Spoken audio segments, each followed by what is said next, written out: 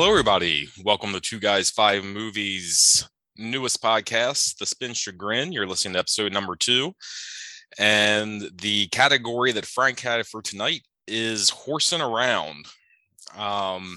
So before we get into the movie that you chose to watch for horsing around, this came up a little bit last week, but I wanted to ask you, how do you feel, one, about horses, and then two, about movies involving horses in general? So it's funny you asked that question, because I actually spent about 20 minutes tonight thinking about that exact thing. Obviously, like, without any foreknowledge of you asking that, because that was going to be my intro. So that's some serendipity, I guess. Yeah. Some S word. When I think about horses, I always think I don't give a shit about horse movies. Like, I don't have any particular nostalgia or fondness for Black Beauty or My Friend Flicka, or I don't know, like any of that shit. But I think I really love movies with horses, kind of, because I really like Westerns a lot. I mean, we've talked about that, a number of times on the podcast. I'm also a pretty big fan of samurai epics, and they tend to have a lot of horses in them. And there's stuff like Cormac McCarthy's, Border trilogy or whatever. All the pretty horses and that shit. Like, I like, that stuff. And I don't know.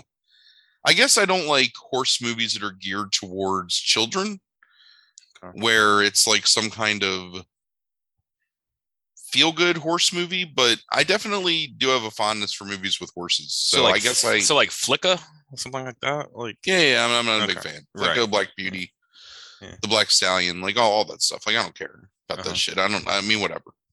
Might as well watch Free Willy. But I don't know. Like, I'm down with some horses. How do you feel? How do you feel about horses, like, in the real world? Like, I ain't never gonna get on no horse. I mean, that would be my death, unless there was like some kind of hydraulic lift and I was like chained to that motherfucker. You never ridden a horse before? Oh, yeah. I've ridden a lot of horses. Okay. I mean, my parents grew up in between two farms that had horses. So as a kid, dozens of times I've ridden horses. And then when you would go to fairs around here, I mean, I don't know if this is your experience, but my dad worked for DuPont for the majority of his working life. And they would have, I don't know what it was called, like a family fun day type thing every year. And they would be at the Newark Country Club a lot of times, and they would always have horses there for you to ride. So it was one of those things where the horse was in a circular pen type thing, and you would just like get on the horse and ride around a few times and whatever. But I used to enjoy riding horses when I was young, but I mean, I'm old and fat and have broken things, and at this point the idea of being on a horse is less desirable somehow than being on like a motorcycle or, I don't know, a jet ski or something. Like, it's one of those things where I have no desire to ever do it. And I don't particularly care for competitive horse shit like steeplechase or equestrian events. And we live in an area where that's super, prevalent. So I don't know. I think horses should just be left alone. Like, let them just be, beautiful, majestic animals at this point, because there ain't no reason to be climbing up on their backs and fucking around with them. Okay. I'm just testing your bias here, like, see if there's like any, like, so you actually appreciate the horse as a majestic creature then. Yeah, I mean, I think horses are among, I don't know how to say this without sounding like super awkward. I don't know where this is going. I think horses are among like the most like beautiful like wild animals in the animal kingdom. There's like a I think we're such children of like the 80s and 90s that you think somebody's going to like accuse you of like wanting to fuck a horse because I don't want to come across as being like equestriophile or something. I mean, I'm appreciating them from afar, you know what I mean? Right, like, I don't need to mess with them. Maybe I'll feed them an apple or some sugar cubes or some shit, but You like I see horses on TV and in movies, and I always think like, oh, that's a pretty horse. Or playing Red Dead Redemption. One of my favorite parts of that game was like wrangling the horses and getting a horse and taming the horse, and I don't know. I mean, that stuff is cool. So I guess if I have a bias, it falls more towards the positive, on the horse scale. Sure. I have a deep appreciation. Horses kind of freak me out though a little bit. Like when you look into their eyes, like there's some sort of intelligence to a horse that freaks me the fuck out. That something like that big and like I feel really bad almost like looking at a horse in the eyes. I mean, I was around horses a lot in like a non-riding capacity, just feeding them and brushing their manes and whatever. And like I've like done that a number of times in my life. And I mean, I kind of find horses the same as I find like a dog, sort of, but just not, you can't cuddle with them or anything. Right. Except that a horse can fucking kill you. Yes. Yeah. Like very easily if you piss it off. So there needs to be a healthy respect. It's like a fucking hippopotamus, like hippopotamuses look all cute in the water, but that motherfucker can like eat you or whatever. Right. I don't know. Whatever hippopotamuses are doing to kill people. Right. I think they eat people. Yeah. They capsize boats, I know for sure, and like can drown people. Right. Yeah. I'll find out what the hippos. I mean, they are the horses of the water, right? I think so. I don't know. Maybe I just made that up. Google does not like the search. Like it did not give me any options. Did you search the horses of the water?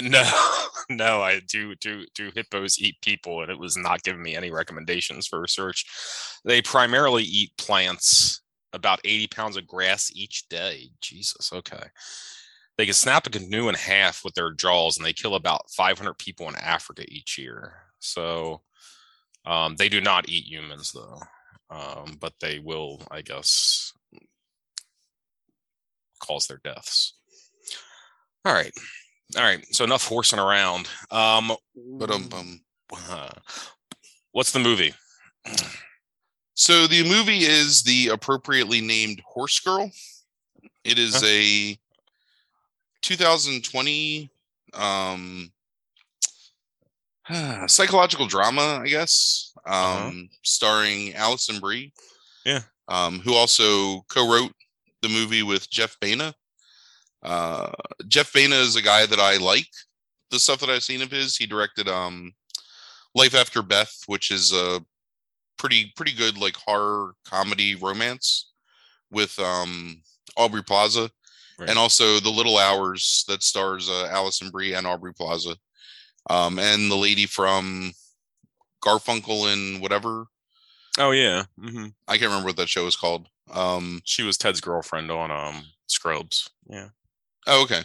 Yeah. But she's in it too. It's and both those movies are pretty good. So this is a movie that I had never looked into because Netflix has tried to push this movie on me now for like a year, and I've consistently avoided ever going any more than just looking at the brief description of it.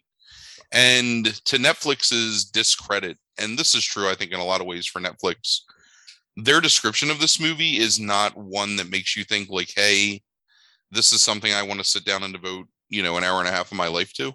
Sure. And I think that Netflix does that a lot, where they just have these really weird, non-descriptive descriptions to try and bring in as many people as possible, as opposed to actually saying this is what this movie is about. So I get that. Netflix kind of makes it sound like it's going to be this lighthearted, almost rom-com with a sci-fi / possibly supernatural, like lighthearted element to it. Then I hate this fucking movie. So the basic premise is Alison Brie plays this woman who has gone through some traumatic times in her life. Her mother killed herself.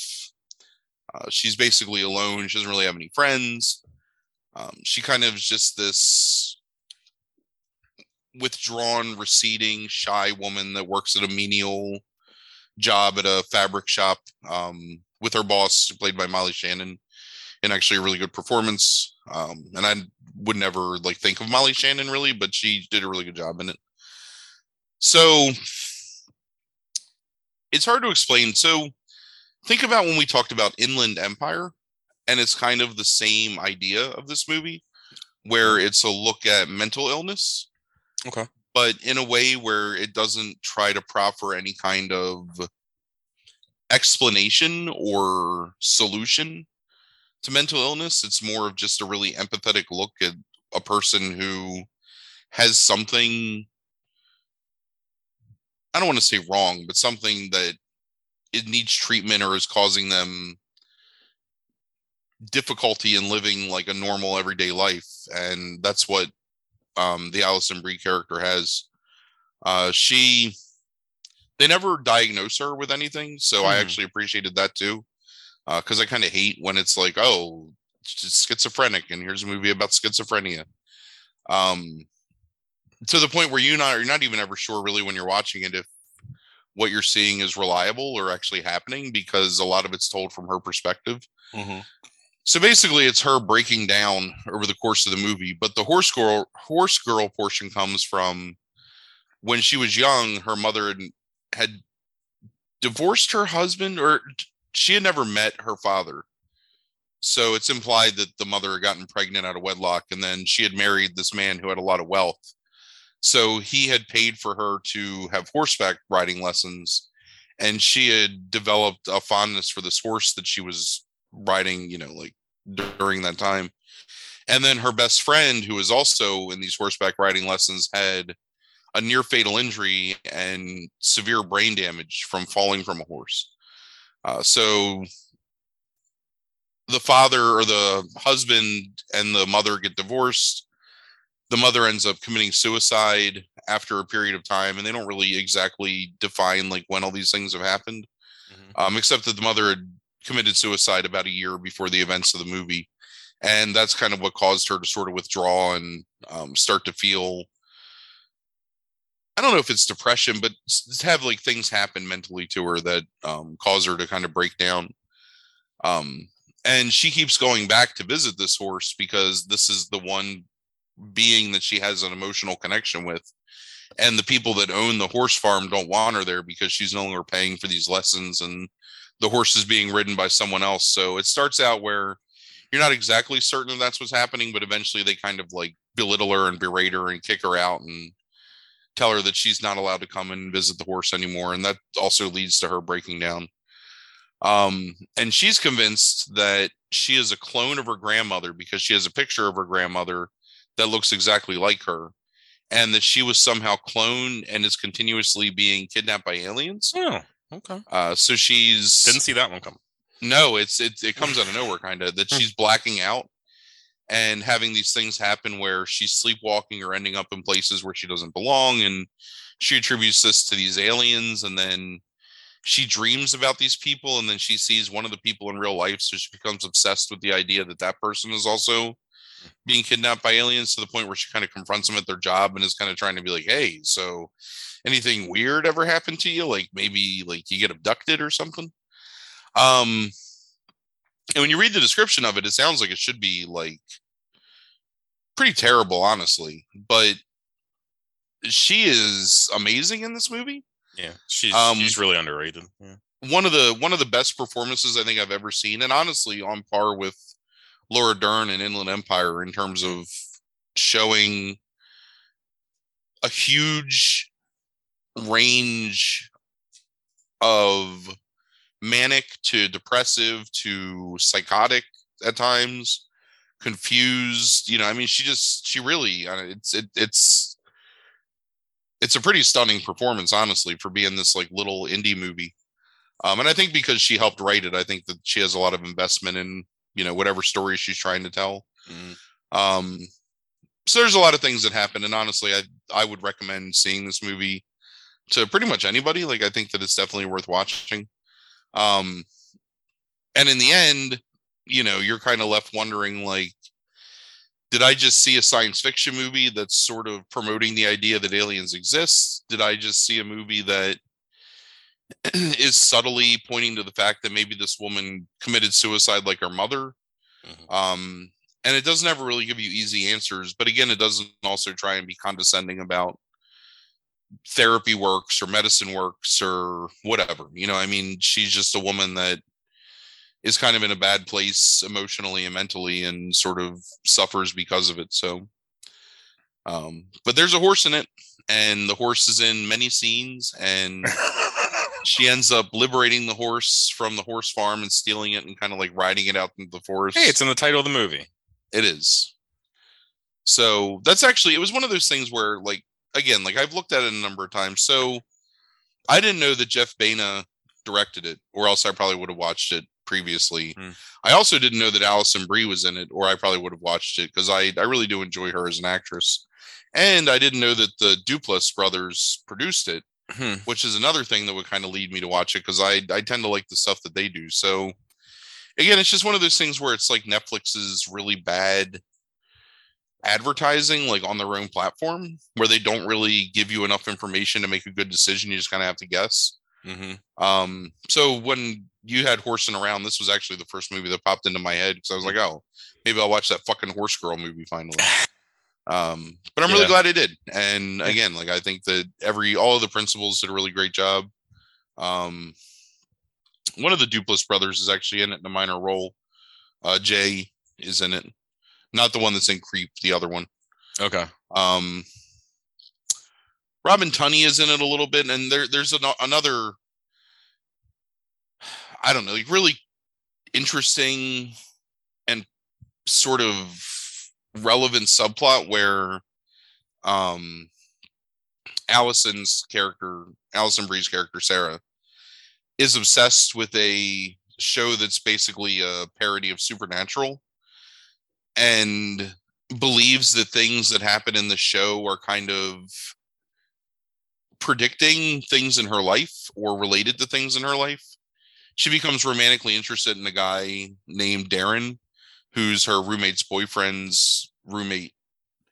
And he has the same name as the main character on the show. So she's kind of finds that to be this like serendipitous thing where like maybe they're meant to be together. And then he almost gaslights her a little bit, although not in, I think, a malicious way, but in a way where he doesn't recognize that she's mentally ill and plays into her conspiracy theory fantasies about the alien abductions and the cloning and stuff like that, until she buys into the fact that he believes her and is like kind of her soulmate, and then really just goes nuts like on a date. And I shouldn't say it like that, but kind of leads her into like really deep into her own like rabbit hole about the stuff. And then he freaks out because he thought that she was just kind of like making conversation or trying to be funny or whatever, and she thinks that he's trying to trick her. And it's a really uncomfortable scene, and it plays out really realistically, I think, in a lot of ways. Like it doesn't feel like, it's not played for laughs, and it's not played for like a horror element where you're, you know, like she's threatening to kill him or anything. It's just really uncomfortable and sad. It actually, I was reminded a lot of times, and honestly super annoyed at myself that I made the stipulation that I have to watch these movies straight through, because there's a very Curb Your Enthusiasm feel to this movie at times, except without the comedy element, just the uncomfortableness, where I wanted to just like stop and go do something else for a little bit, so I didn't have to sit there and like watch what was going to play out on the screen. But then I had to force myself to do so. So fuck me, I guess. But yeah, I was really surprised by how much I enjoyed this movie, and I definitely think that he's not the best director in the world. Like he's kind of amateurish at times, especially with scenes that don't really have any kind of import to the overall story. Like it's almost like he gets bored with setting the scene, sort of. So it really does feel like, it feels direct to video until it doesn't, if that makes sense. And then once it really gets into it, like there's more interesting scene progression and shot composition, and he does some things with the way that he films stuff in terms of his camera techniques and angles and filters that are never like overbearing. They actually work really well, and they do a good job of you know, again, like an Inland Empire, where you would get that almost like internally claustrophobic feeling watching that movie. Except he's not as, you know, artsy or metaphysical like Lynch is. Right. But yeah, Yeah, so that's good. I mean, this is not a movie just based on the title that I would have ever watched either, but it sounds like a really interesting movie. I mean, I might check it out at some point then. yeah, I didn't. Yeah, I've seen Life After Beth. That's the only movie of his that I've seen. I see that he co-wrote I Heart Huckabees with David Russell. Okay. I never had you watch The Little Hours, No. the movie No. with Mm-mm. Mikuchi, right? That's her name, Mikuchi. Where Yeah, they're nuns. It's her, Allison no, Brie. I've seen that poster before, like somewhere, but no, you never had me watch it. If you ever get the chance and it's free somewhere, it's a good watch. Um, He's a very feminist director too, I think, in a lot of ways. mm-hmm. Or at least he's very sympathetic towards female characters, and he films them in a way where, like, there's nudity in his movies and there's sexuality and uncomfortable situations, but it never feels exploitive at all. Mm-hmm. So definitely. Yeah, it looks like it's on Hulu. I'm just going to confirm here. But let's talk really quickly. I don't want to spend too long on it. Just about Allison Brie in general, because it is on it's on Hulu right now, The Little Hours. And this is on Netflix, you said, right? Yeah, Horse Girl is on Netflix. Yeah. So Brie is, I think, by most people as a dramatic actress, is extremely underrated. I think the majority of people probably know her from Community. Yeah, and something else. Well, she was on Glow on Netflix for its whatever, I think 3 seasons, I guess. And the pandemic ended up canceling the 4th season, unfortunately, which would have been its last. But she was on Mad Men too, right? And she was on Mad Men, right, as Pete Campbell's wife. And she's fucking excellent at that, having rewatched that last year. And there was something else. Oh, because I watched The Disaster Artist in the past month. She's in that as well and is good in that. And yeah, like and you've seen Promising Young Woman, and she's apparently in that. I haven't watched that yet, but yeah, she's slowly, I mean, she's been around for a while, but she's slowly building a resume as a dramatic actress. I think that I can definitely see her getting the right role in the next decade that leads to nominations, probably, because she has this weird ability to almost like transform herself in in her physicality that you don't see too often, that allows her, I think, to probably stretch out and play a lot of different type of characters. And I've been really impressed with everything I've seen like the past 5 years with her in it. And I think that she's somebody who actually is probably more on the upswing still, more than anything else. But yeah, she's really impressive. I didn't know she was in this at all. I also didn't know that he was married. He just married Aubrey Plaza this year. What's his name? Who, Mena? Yeah. Mm-hmm. Oh, that's interesting. Yeah. I guess they did those 2 movies together. So. Mm-hmm. Also, just a quick note. I don't know if you know this. First 2 Spin Chagrins, Molly Shannon's been in both movies. Oh, I did see that when I was looking up. My mom didn't know who she was, so we were talking about it tonight, like what the movie was going to be. And I said, "Oh yeah, Molly Shannon." And I showed her a picture, and then I was going down through the filmography to see if there was anything that she might have seen. And yeah, there was. I was like, "Oh, that's funny that she was in she like a homeless person or something like that." Yeah, she only gets referenced on Wiki because she's famous now. But your mom, no, that's true. My mom wouldn't know who Molly Shannon is either if I probably showed her. I mean, my mother hasn't watched Saturday Night Live since probably like 1982. Sure. So.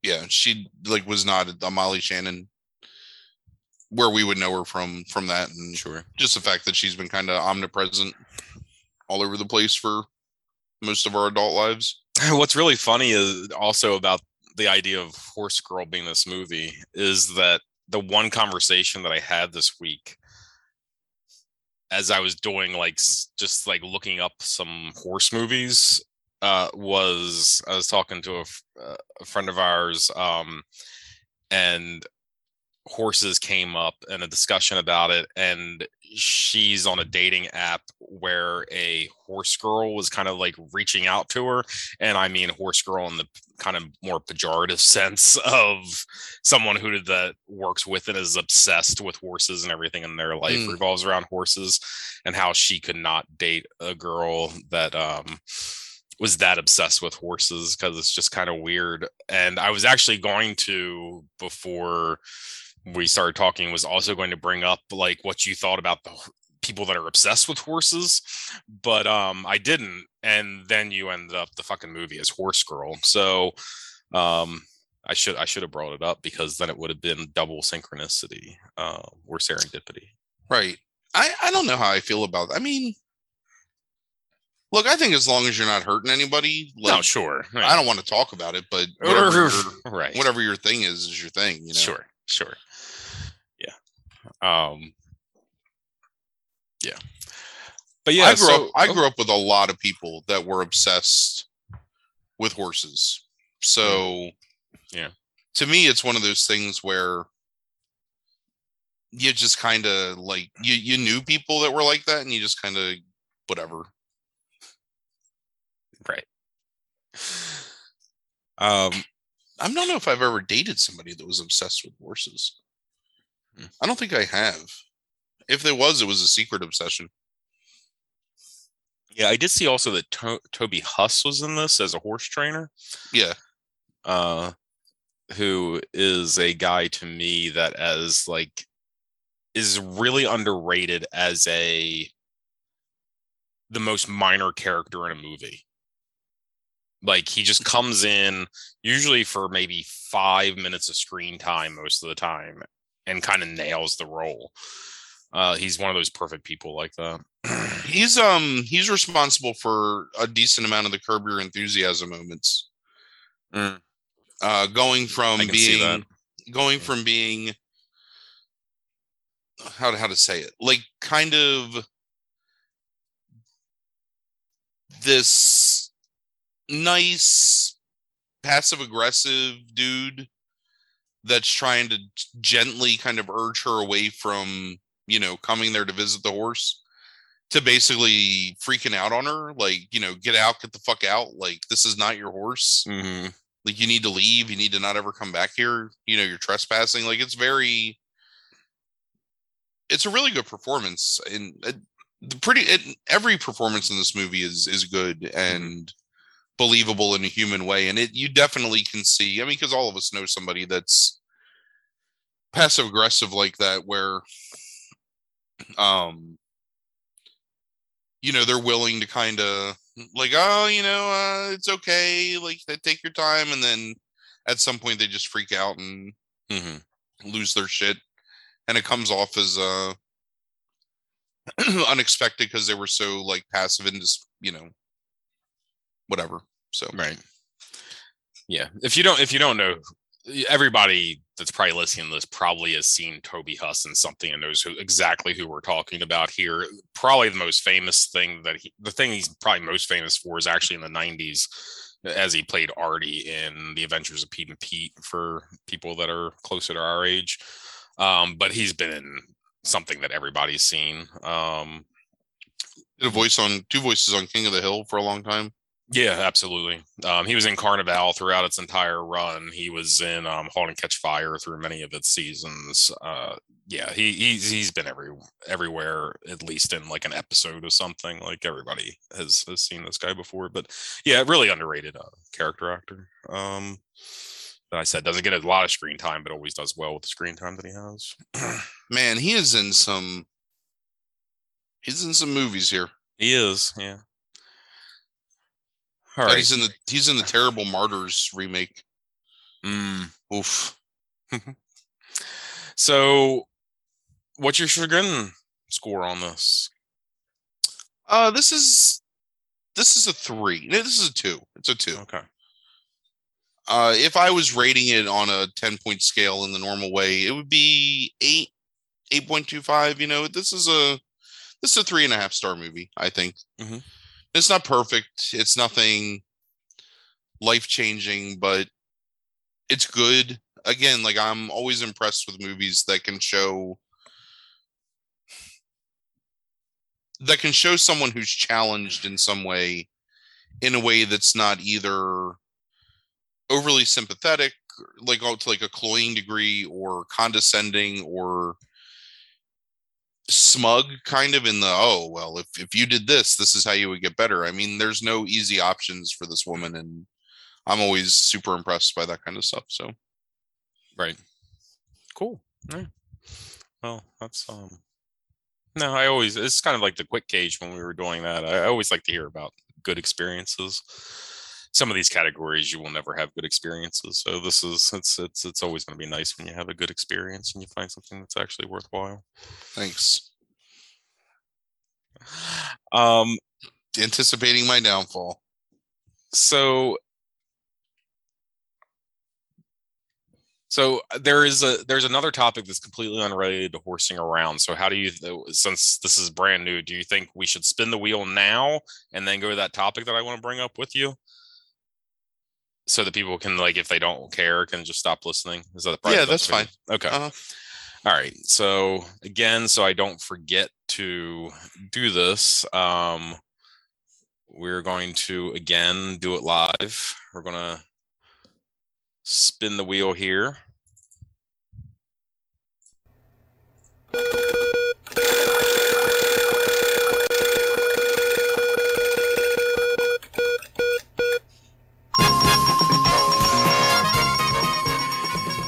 And movie you think you'll hate the most from 2006. Oh my God. Holy shit. Yeah. Movie you think you'll hate the most that you haven't seen, remember, of course. Like, movie you think you'll hate the most from 2006 is the category for next week. So you'll have to start that search here soon. I'm doing it right now. And so I will need to find this and delete Oh man, see, this is bogus because there's definitely some movies I hate from this year, but I've seen them. Yeah, well, you have to find one that you haven't seen, and I know. You know what's fucked up? Let me tell you this shit that pisses me off. Okay. This is one of those years in Wikipedia where it doesn't just list like major film releases. Mm-hmm. It has links to the individual pages by country. Hmm. So how do I know that the film that I would hate the most is going to be an American film? Right. What if it's a Bengali film or a French film or a Japanese? Motherfuckers. We'll just go with America because America's usually the worst. All right. So I have one ahead and deleted that from the list. We were down to 59 possibilities. It starts so bad. All right. So the thing I want to bring up to you now that we have that settled. So next week, movie that Frank has not seen that he thinks he'll hate the most from 2006. We haven't been able to talk about Hawkeye yet. Okay. And I want to talk to you about Hawkeye. So overall, what was your impressions of it by itself, and what do you think of it compared to the other Marvel series that have been on Disney so far? I thought it was excellent by itself. Mm-hmm. I found it to be lighthearted, but also with stakes involved, and perfectly fitting in the gap between something like Hawk or Winter Soldier and Falcon and the stuff from Netflix. Kind of, I thought that it's a nice bridge between those sort of, or maybe even Loki or something, like or WandaVision. I don't know. It's good that it has elements from the greater Marvel universe, but still feels like a personal story that's not whatever, like world ending, or I don't know. And I like Jeremy Renner a lot, and I like the girl that played what's her name? Shit, I can't remember her name now. I know. Like, and I literally anyway, that lady. Yeah, Kate Bishop, yeah. Yeah, Kate Bishop. Yeah. Well, she's the girl from True Grit. The young child actress, yeah. Like, who's fucking not amazing in that movie. Like, yeah. And really great in this. Mm-hmm. I thought it was funny without being jokey. I thought it was action-packed without being too reliant on just constant fight scenes. Mm-hmm. I know that some people have bitched about some of the retcon that happens in it, especially with Mockingbird being Hawkeye's wife and being a completely different character than the woman that played her in S.H.I.E.L.D., but I don't care about that. Right. So, I mean, whatever, that's fine. I thought it was a really great reintroduction to a pretty important Marvel villain. Mm-hmm. And a good introduction to some other characters. So they're doing a spin-off series. Did you see that with Maya as the lead? Hold on, who?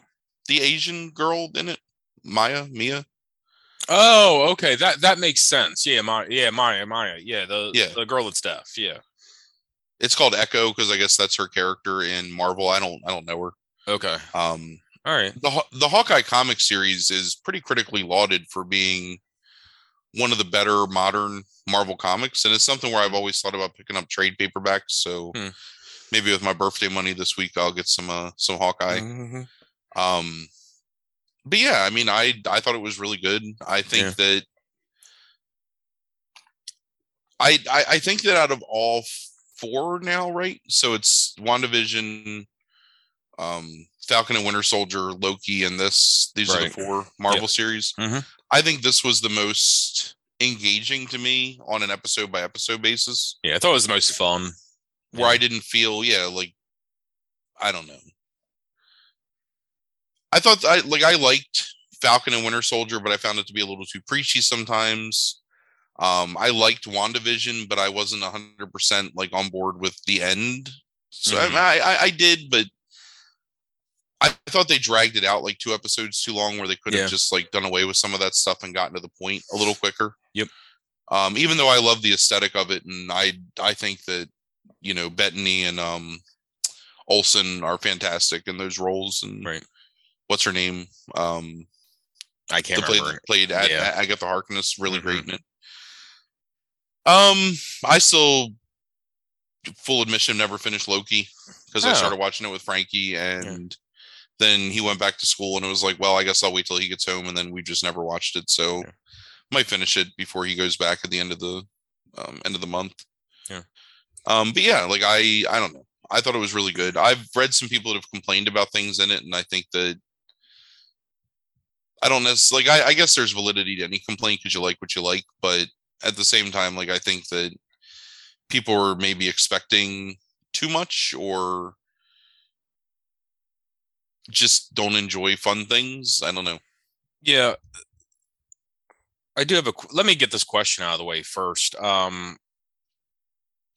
actually didn't pick up on the Mockingbird thing. Like, I understand the watch thing and all that, but like, maybe I'm just not familiar enough with Marvel comics at times, like, to understand the Mockingbird thing. Like, where's that explicit? Like, I just read it in a criticism because I guess the character that woman's playing, Hawkeye's wife, is Mockingbird. Oh, okay. I think. I mean, I read that in a couple of different like articles that were the things, whatever, Mojo fucking top 5, like things we liked about Hawkeye and things we would change, whatever. That kind of bullshit. Yeah, it says she's based on Wiki. I'm looking it up. It was based on Mockingbird from Earth 616. Yeah, that's the thing with Marvel is like, and now that they're introducing this whole idea of multiverses and stuff, sure, especially explicitly with Spider-Man and the upcoming Doctor Strange movie, could be, anybody could be anybody. And after the snap, like, who knows, whatever, like, all that stuff could have been changed. And there's also nothing that says that the Coulson that you see in Agents of S.H.I.E.L.D. is necessarily the Coulson that you see or those same characters in the MCU stuff. So Sure. I mean, you could easily bring back like some of those characters from Agents of Shield. Just yeah, right. One Um, of one of our favorite YouTube channels, both you and I, Screen Rant, did a really funny. They have the series. What do they call it? Film pitch or whatever. yeah. Uh-huh. About the Hawkeye series today, and one of the jokes in it is like, well, it could be this, or it could be Pym particles to go back in time, or we could have this happen.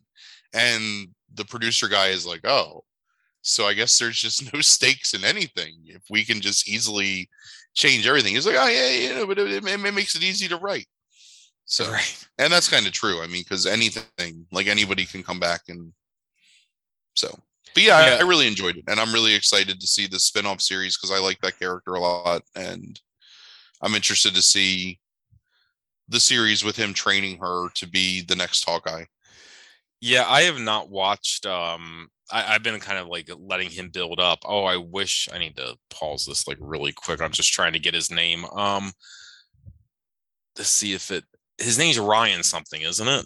Like I can't remember his name at all for some reason because I'd like to give him a shout out if people have not watched him. But that guy, I think his shit's hysterical. And but yeah, it's definitely Screen Rant and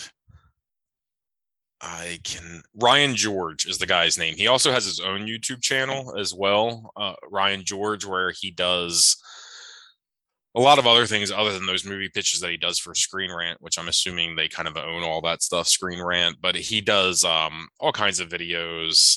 Uh, he has like a series called The First Guy, so it's like the first guy that's like to ever like be a motivational speaker, the first guy to ever commit a crime, which some of those are really funny too. But yeah, he's really funny. So here's yeah, I thought it was the funnest out of all of those. I think Sure. the second funnest was probably Loki, and yeah, I say Falcon and Winter Soldier is probably the fourth out of all of those, but I think that a lot of that is plot based. I really like the interactions and the character development of those two characters throughout it, and I think that they kind of carry that show in a lot of ways is the interaction and the partnership between the two of them. And I really like the US agent stuff in that series. But I think it's the worst just because it's such kind of a bland, almost like slightly better than CBS plotline. I thought that this worked really well, like you said, in terms of all the principles that are involved with it. I love Helena now as Black Widow. I think Florence Pugh is like absolutely amazing in the character that she's playing for that. I really look forward to the two of them if they're going to be part of the future movies as like a new like Hawkeye and Black Widow. I think Jeremy Renner is perfect for a role like this. Like absolutely. Like Jeremy Renner is this is a weird thing to like come to my mind, I guess, but it's like, you know how like even though I kind of like War of the Worlds, like the Spielberg one overall, you know how like Cruise just feels weird as a dock worker in it? Like Right. it's like you could have given him like any other job for some reason and it would have worked. Like it's like Cruise isn't part of the local 111 or something, right? Like, you know, he just doesn't fit that. Jeremy Renner feels like that to me, is that he is that kind of working class guy. And like to see that character for the past like 10 years roughly age to the point where he has a hearing aid, like he's a little bit slower than he used to be at times. The punishment that he takes because he's not superhuman. Like I really love like seeing that play out as he's kind of passing the torch to a new generation. And I think it's an excellent story. And if you're going to tell that story with anybody, he's like the perfect character for it. And it's so to your point, it's like when they have the scenes with the LARPers, it's not condescending, you know. I mean, there's some gentle mockery there, but it also is Hawkeye is a dude that can just appreciate these people who are like super into the thing they're doing. And doesn't necessarily want to do it, but is also willing to kind of like, okay, if this is what you need me to do in order to get by, like, that's fine. Like, that's what I'll do. And then puts his, Right. Yeah. So, okay. Spoilers here. Definite spoilers. Like for Hawkeye. If you haven't watched it, I would, unless you've been spoiled by headlines, I would stop now when we talk about the Marvel villain in it. That's part of the some of the larger criticism I've seen of it, and more so with confusion as opposed to maybe like dislike. But how did you feel about the Kingpin stuff, like, and how that interacts with the Marvel situation, and how do you read that? Do you read it as a multiverse thing? Do you see it as the same character? Because D'Onofrio has been clear in that he sees it as the same character. Yeah, it's the same character. So do you think that he was affected by the blip then? No, here's what I think. I know the criticism that you're talking about. So all you've seen of Kingpin is fighting people who are just really good fighters. You know what I mean? Mm-hmm. Like, Daredevil is just, for having like his ultrasonic senses or whatever, Daredevil is just a really highly trained martial artist. Yeah. Kingpin gets hit by a fucking car going like 50, like whatever, like 60 miles an hour, knocked into a building, shot with multiple arrows that are made by an Avenger, mm-hmm. and still gets up and walks away from all that. Right. And nothing intimates that he's killed or even seriously injured by getting shot. I think he's more hurt by the idea that she's pulling a gun on him. Sure. And he's still, even though he ordered her death, he still genuinely loves her. Right. And he's trying to play on that sense of emotion to kind of get her out of the way and not have to be the one that, like kills her. So I'm actually really excited for her series because of that, because I think it's going to be her on the run from the Kingpin, Right. Yeah, I mean, I think they're, if you kind of like pay attention to that stuff, apparently they're building him up as a Spider-Man villain from what I've heard. But yeah, that's where he needs to be. Right, but he's going to show up in multiple series, I guess. I mean, look, it's obviously though a very specific take on Kingpin, right? Like it's a very specific style that he, like the outfit that he's wearing from the comics. He's definitely like more superhuman, indestructible, it seems, than he was in the Netflix Daredevil series. So do you assume at some point they're going to try to explain like what's happened to him? Because the last was he was being locked up again, but he was with his wife or fiance or whatever. Like, do you think they're going to try to attempt to explain at some point like what's happened in the interim? Or do you think they're just going to kind of ignore it and just kind of almost like reboot the character and just let you fill it in? I think what they're going to do is they're going to take these established Netflix MCU characters and slightly alter them so that they're more agreeable to the way the MCU works. Sure. In film and on TV. And part of that means that Kingpin has to be this sort of almost Hulk-like villain in terms of his strength and his resilience, Yeah. I mean, honestly, Kingpin is showing a measure of humanity by not killing her when she's attacking him, like by just continuously like pushing her away. And he demonstrates that he has the strength to probably break her in half if he wants to, and is still just kind of trying to. Yeah. I think he's more bemused by the idea that Kate because at one point he says you're starting to annoy me, right? Yeah. Like, yeah. But I mean, he takes arrows, like actual arrows, not even just trick arrows, into his body, and it's just able, like, through a Hawaiian shirt or whatever, and it's just able to sweep him away. So a lot of people were complaining that it's made him seem weaker or whatever, but I just think that circumstantially it's just a really decent introduction to that character, placing him firmly in the middle of that universe and perceived, because Hawkeye is afraid of Kingpin to a point, right? Sort of like he's definitely doesn't want Kingpin to be involved in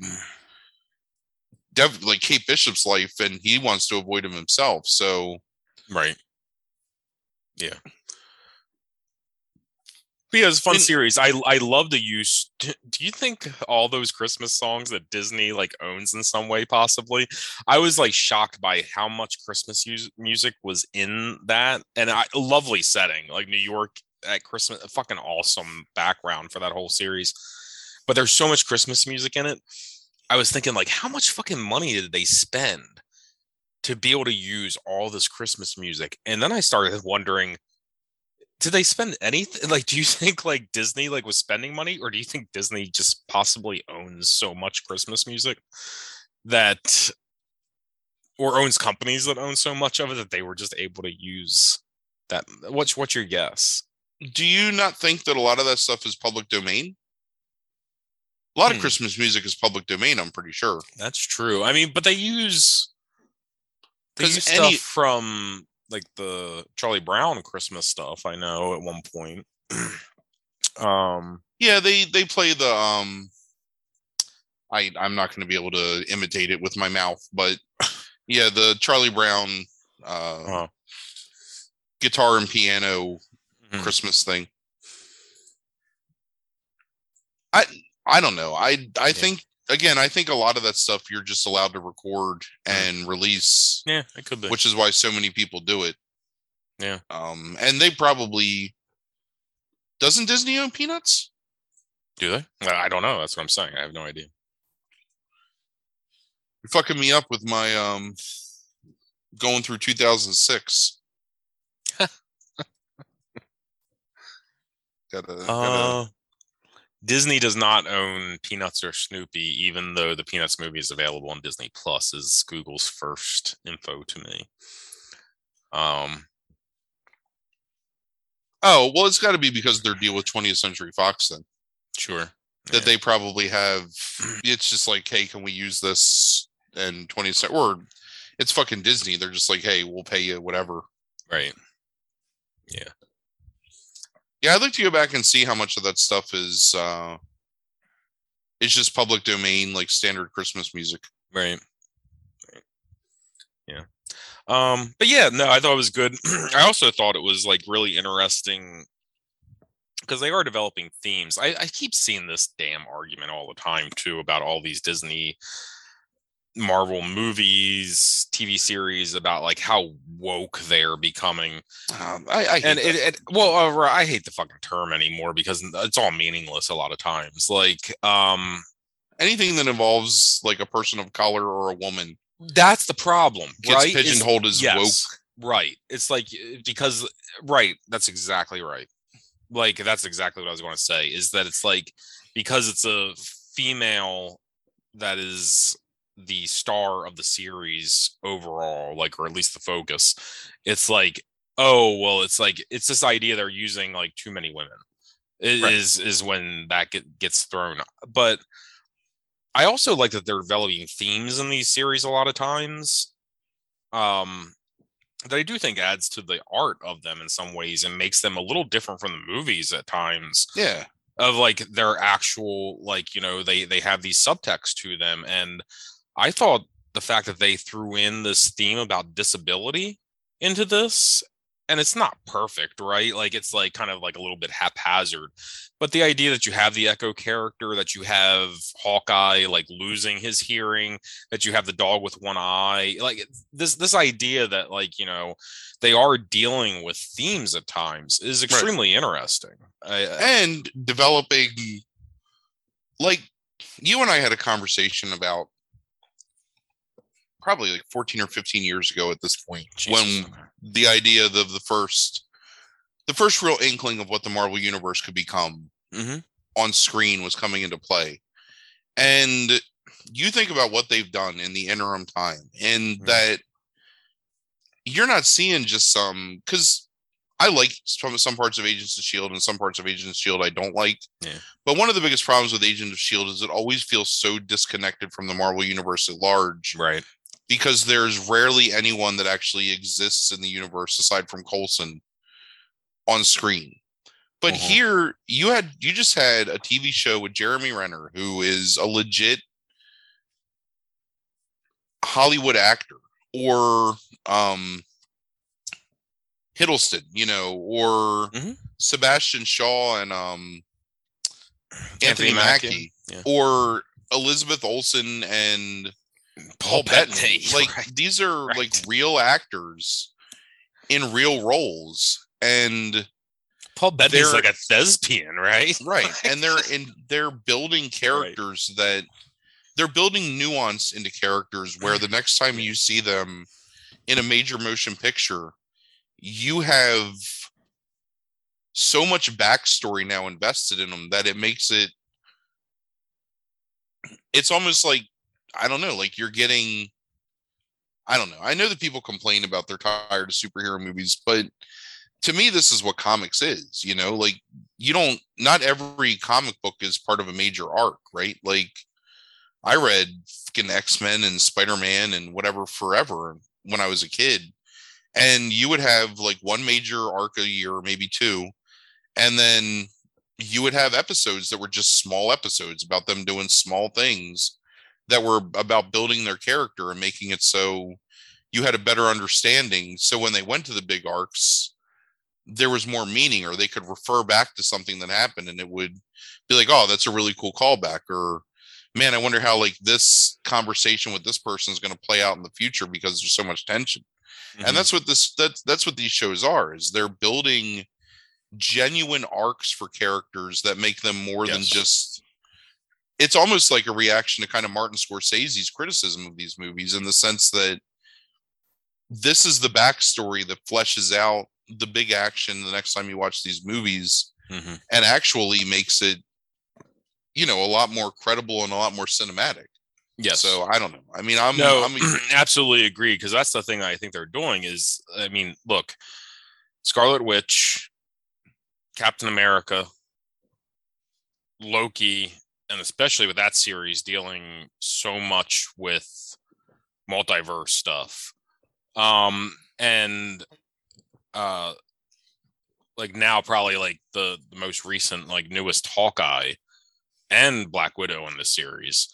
Like, I think what you're doing is you're firmly establishing probably the new Avengers, is my guess, or people that are going to be tied into, because I mean, look, you're not getting Tom Holland to do a series. You're not getting, at this point, you're not getting Cumberbatch probably to do a series for you. So it's like they're going to be in the movies, and then you're slowly establishing who these new Avengers are, like fleshing out backstories, like, introducing audiences like to their character, so they know going into these movies when they show up, like who they are and like what their newest deal is, and adding that character development to them. So I think it's brilliant in that way as well, what they're slowly doing. And basically like creating like a new generation. Like She-Hulk comes out here like in the next few months, I think. And like now we have a banner replacement if need be, like going forward. So you're doing all of this, and you've been adding slowly in Dark Avenger stuff as well. Like, so it's really brilliant the way they're like, if you're following, and I was so burnt out when we did that podcast for the primary podcast about the retrospective on the Marvel universe after Endgame. Like we talked about that at length, about how we were burnt out kind of on the superhero stuff. And honestly, the TV series, multiple TV series, has reignited my interest to some degree. I agree. In this newest, I can't remember, it's not a phase, I can't remember, saga, I think is what they're calling them. And the thing too is that, and this is where Marvel is, in my opinion, just like pretty much brilliant, that I don't got to watch an origin movie now for any of these characters. You know what I mean? I don't got to watch the Hawkeye movie where it spends 45 minutes establishing who Kate Bishop is. I already know it, you know, and that's where DC has fucked up the most, because number one, they just change who plays characters way too many times. Like, there's no consistency. But also, every friggin' Batman is a reboot telling me the origin of Batman, you know? I don't need Batman's origin anymore. Like, I know it. And it's nice that Marvel has put you in a place where, as a fan of their films and their whatever media, whatever you want to call it, they respect that you've seen these things, that you know this stuff, and that you don't need to be handheld through the origin of a character that's existed for, you know, 70 years at this point. So no, I agree. All right, we just hadn't talked about it off air, so I just wanted to kind of like talk about it, and I figured we just do it here. Can I say one other thing really quick? This is going to be 100% spoiler free, but I really want to say it. Anybody that watched the first episode of Boba Fett and was not impressed with the way that it went down, or didn't quite understand what was going on, it is 100% worth just sucking it up and watching the second episode, because it is 100% better than the first episode, and it makes so much more sense, like, when you're watching it in that context.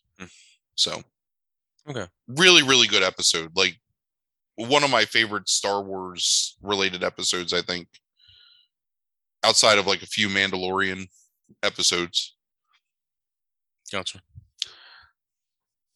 Can I ask you a question real quick before we finish up, to get you on the record on something? Sure. How do you feel about Dogville? Dogville? Yeah. Are you talking about the fucking Lars von Trier movie? Yeah. Ha! All right. Cool. No, it's like, all right. No. You're not gonna like pigeonhole me into fucking saying this is a movie Chris loves but Frank hates. That sounded a little indifferent. It sounded a little indifferent to me. I loved Dogville when I first saw it. And at that point in my life, I was impressed by the audacity, I guess, of Dogville. Because I think that's the right way to put it. It's an audacious movie in a lot of ways. But I don't think there is any lasting value to Dogville once you've seen it one time. That's my opinion of Dogville. Okay. All right. So I will watch Dogville again and see if I find lasting value, and then make a determination from there. Oh, all right. God, dude, I don't want to watch Dogville again. All right. That's so fucked up. Yeah. All right. You're on the record. I love Dogville. Dogville is so good. All right. Man, I would watch Dogville right now if it was streaming somewhere. Well, I mean, oh my God, it's so late. It's not streaming anywhere for free right now, so you're safe from that one. All right. Well, so next week, the movie you think you'll hate the most from 2006. I'll tell you what we're gonna do is we're gonna go through. Just so you know, that was one of mine, and the year was chosen completely at random, and that's sincere. Like, I was just like, which year?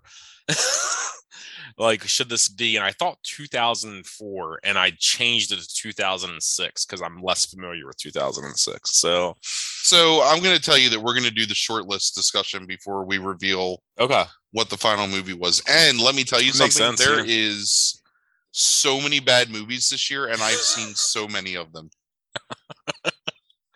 I did look it up one night after I put that on the list, and I did see a number of bad movies that year. But like motherfucker, I've seen You, Me, and Dupree. You know what I mean? Right. That movie is fucking awful, and I've watched it. So it's going to be something worse, because it's going to be something that was so much worse than You, Me, and Dupree. I was like, oh, I can't see this movie. Yeah, I remember. I'm trying to remember. I know you saw Blood Rain. Because I think we watched it in the theater, didn't we? Maybe. I think possibly. I'm trying to think of what it was. Basic Instinct 2. Have you seen Basic Instinct 2? See, don't try and get spoilers here.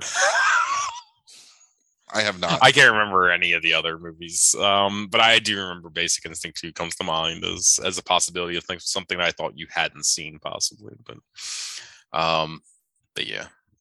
So I'll be fascinated to see like what you come up with in terms of what you think you'll hate the most, because you can't get out of this, right? Like to some degree, it's like you couldn't if you lied. Like, Buddy, but if I've seen the Gridiron Gang. well, Man. that's fine. But I'm saying it's like it's a movie you haven't seen, but it's like the movie you think you'll hate the most. So you know yourself well enough. So unless you just lie. Like, no, I've put some things that really really hurt me in my heart on this list.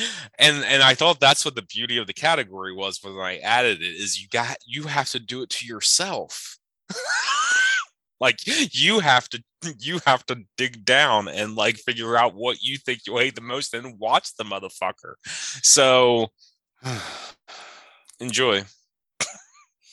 Like the Marine is on here. I don't think the Marine's the worst movie of the year. I can't even put it on my short list because I think it's probably entertaining. Right. Yeah, I don't know. Oh my God. Do you know what came out in 2006? What's that? A modern retelling of Flicka. Two motherfucking birds. There we go. But it's not. Brings it all back around. So, all right. Thank you for listening, everybody. Hope you enjoyed. Have a good week. Thank you. Have a good night.